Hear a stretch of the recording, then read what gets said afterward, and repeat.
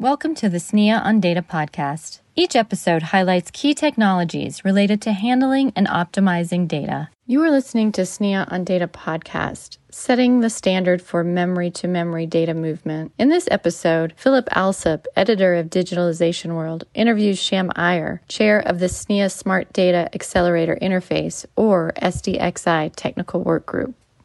Okay, so SNIA, you have a Smart Data Accelerator Interface, or SDXI Technical Working Group, and I believe it was set up to address the current issues around memory-to-memory data movement. So I guess just a little bit of background on we'll flesh out what that actually means. Yeah, if you look at software stack today, our current data movement standard is a software mem copy. This is because a software mem copy enjoys a very stable instruction set architecture with CPUs. But software mem copies take away from application performance. So if you look very closely, multiple layers of software perform mem copies just for doing things like context isolation. And these layers exist for various use cases like virtualization, having containers, or just for creating separation between user and kernel software. And most devices today, even if they're I/O devices, they perform DMA for things like network or storage I/O. They don't perform a memory-to-memory DMA. And while memory-to-memory DMA acceleration has existed, it has been based on proprietary vendor implementations with no standardization between vendors. So something else we want to consider here is like we need an accelerator interface that is one form factor independent or implementation agnostic. So just like traditional compute devices like CPU, memory data movement and acceleration is equally important to other kinds of compute accelerators like GPUs, FPGAs, even computational drives, and other terms that people like to throw around like DPUs, XPUs, and IPUs. And memory is no longer limited to traditional and proprietary DRAM-based interfaces.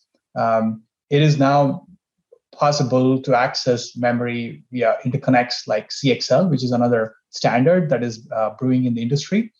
So you can also have memory with different kinds of properties like persistence, or it could exist in device memory as MMIO.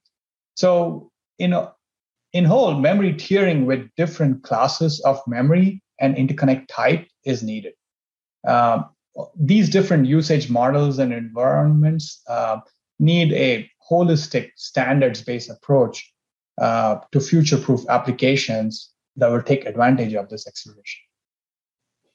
Okay, so you've explained quite a complex landscape, but your simple, in inverted commas, objective is to create a standard data mover interface. So I guess what does that involve? Bearing in mind what you already outlined is quite a lot of different things going on. Yeah, absolutely. So Smart Data Acceleration Interface, or SDXI, is creating the industry's first standard for a memory-to-memory data movement and acceleration interface that is extensible, forward compatible, and independent of I/O interconnect technology. That would be your short tagline. Okay, yeah. And in terms of the actual practicalities of that, I guess of what you described earlier, you're going to try and support a number of what you would deem sort of desired data movement characteristics or attributes. So you're going to try and define what's must-haves and, I guess, as you say, open to all before anyone sort of adds any other layers. Is that correct? That's right. So among different things, SDXI is envisioned and designed to support data movement between different address spaces. So this is address spaces which includes user address spaces or address spaces in different virtual machines. And to be fair, data movement should occur without mediation by privileged software. So if an application wants to do the data movement, it shouldn't have to, transition into kernel software just to be able to move the data. Of course, once the connection has been blessed or it has been established, you can make that happen. But it kind of has that separation of user and kernel that is needed, but not when the actual data movement is happening. You need to allow abstraction or virtualization by privileged software. And something that is key that we are designing into is the capability to sort of quiesce or suspend or resume an architectural state of this data mover. And why is that important? If you ask me, that it's because we want to enable live workload migration, or some folks call it machine migration between different kind of servers. So the ability to be able to stop, suspend, and resume is important for those. And compatibility is very important. So that's what we're trying to design here as attributes, is to enable forward and backward compatibility so that now you can build interoperable software and hardware. Something else that I want to highlight here is when we build a standard like this, we can incorporate additional offloads that leverage the same architectural interface. And overall, the DMA model is meant to be concurrent, which means multiple DMA accesses can happen at the same time and one is not getting the other. Okay, and in terms of the inspiration or the seed for this, did you as an association identify the problem and then sort of start up the technical working group, get people to join, or did various vendors come to you and say, look, this is a bit of a Wild West scenario and we need some kind of, formalization around a standard to help us all move forward? So where did the impetus come from? Yeah, absolutely. So this TWIG was, or the technical working group that we call, was formed in July of 2020. And it started as a specification that was contributed by Dell, VMware, and AMD. Since it got formed inside SNIA, the technical working group has grown steadily to almost 28, 30 member companies and almost 80 plus members being part of this technical working group. Many members have contributed in sort of various ways towards improving this specification since its initial contribution by the founding members.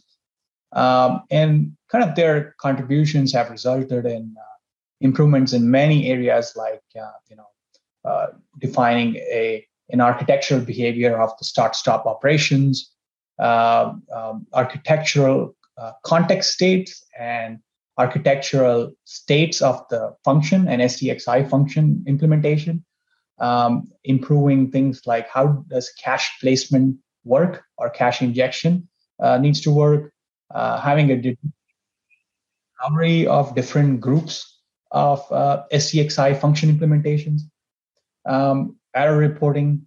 I can list a whole bunch of things, but something that very critical that we did was the language of the specification is very interconnect agnostic. So you could take any interconnect and still be able to implement SDXI with that, say PXCIe or CXL, or maybe, I don't know, someone else has a proprietary interconnect. They can still implement a standard SDXI implementation with this.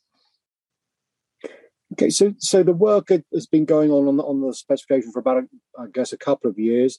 And what else is there needed to do? Because I presume you're working towards creating and ratifying some kind of a standard. So what's the roadmap for that look like? Absolutely. So since we started in July 2020, we last year in September 21, we released our first public draft that went through about 8 months of public review. We just released a candidate for 1.0 in September this year, which is expected to become the 1.0 standard before the end of the year. So along with the draft specification, we also included header files that are auto-generated from the specification, so that implementations can start using these standard structures and begin their implementation.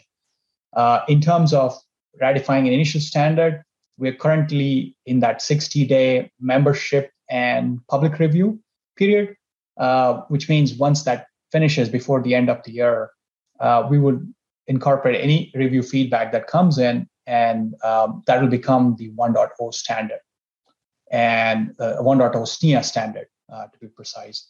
And after 1.0, we kind of plan to work on future versions of the specification to incorporate additional features.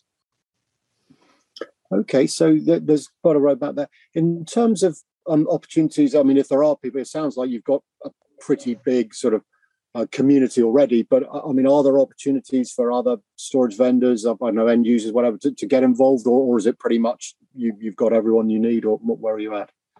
No, it takes a village to build, right? Absolutely. As we bring activities around version 1.0 to a conclusion, we are also ramping activities in compliant software implementations. So common software stacks and structures across all OS implementations are being discussed within the twig and being proposed. So participating in these discussions or code contributions can ensure you're ready to take advantage of them in your applications. So already some chip vendors are participating actively in the twig. So if you are a chip vendor looking to develop SDXI compliant implementation, you may want to join the twig to ensure you are in compliance. Reading a spec and implementing is certainly possible, but you might want to come in and make sure your interpretation is good. You may also want to make sure that the next revision of the standard, which will include more features that we are going to work on, meets the technical requirements of your company. And for any reason, if you cannot join the twig, you may also provide feedback using SNIA's feedback portal. But I would say, if you're interested, and actually this makes a lot of sense, joining the twig is the best possible way to start getting into it. It's a fun group. It's a lot of members in it, a lot of very senior people with a lot of expertise in it. So I would definitely ask people to join. Okay, and in terms of so on the developer side, I'm just thinking for the end user. So if I'm a storage user in an enterprise, whatever shape or size, what will this standard mean? I mean, will I notice anything, or is it all under the covers? So life will just go on merrily as it always has, or will there be sort of certain benefits or characteristics of my storage that I'll notice? Go, hey, that works better, or faster, whatever it is. Yeah, how do the end user find out, notice what's going on, I guess? Well, thank you. This is a very important question. This work is a framework to unlock innovation from various acceleration vendors and make it available to sort of various software stacks. By leveraging a memory-to-memory data movement standard, vendors can innovate around the specification and offer many different types of accelerators, directly benefiting the applications. Because remember, we are not making the applications go through layers of stack just to be able to use the accelerator interface. This includes storage applications and non-storage applications. So it includes applications that run bare metal or they run virtualized. They could be used by kernel mode software or user level software. So many network and storage stacks already perform multiple buffer copies. SDXI assisted network and storage implementations can eliminate or accelerate many such redundant and unoptimized software memory buffer copies. There are also some use cases we are envisioning for virtualized environments, which are very specific to them. Like, for example, the spec is fulfilling the need for when virtualized servers want pre-filled large memory buffers. Filling them with zero is a necessary, an important step for security. You don't want your data getting leaked when you're spinning up and spinning down VMs. SDXI provides an interface that accelerates even these kind of memory operations. That's what I meant, that different kinds of applications may use this. Also, many operations that involve inline data transformation of the data as it moves from, say, a source location to a destination location can get accelerated. So, for example, these data transformations could be compression, encryption, or other kinds of offloads that involve data movement from one location in memory to another location in memory. Let me also kind of take you to a thought exercise, right? If you have a system that has different tiers of memory, like DRAM memory, or memory which is persistent, a memory that is behind like a device, or if the memory is far across a memory fabric like link, CXL or a link, then SDXI is being designed to target all such memory address spaces to accelerate data movement. And as various software stacks and storage stacks begin to embrace CXL, SDXI will become an important standard that implementers need to consider. Okay, and just quickly on the timing, you've told us obviously that you're hoping the standard will be 1.0 will be ratified by the end of the year. But in terms of the vendors bringing out solutions, I mean, I imagine some of them are already, obviously if they're working on the standard, they pretty much know what it's going to be, hopefully. So they're working. I mean, will it be soon in 2023 that SDXI compliant solutions, or will people have to wait maybe to the second half of next year? What's that sort of time frame? Yeah, no, it's a good question. I think a lot of the, I guess the vendors are thinking about the implementations, and some of them are further ahead, and some are still working towards it. But it would be a safe bet to think that 2023 would be the year you might start seeing implementations.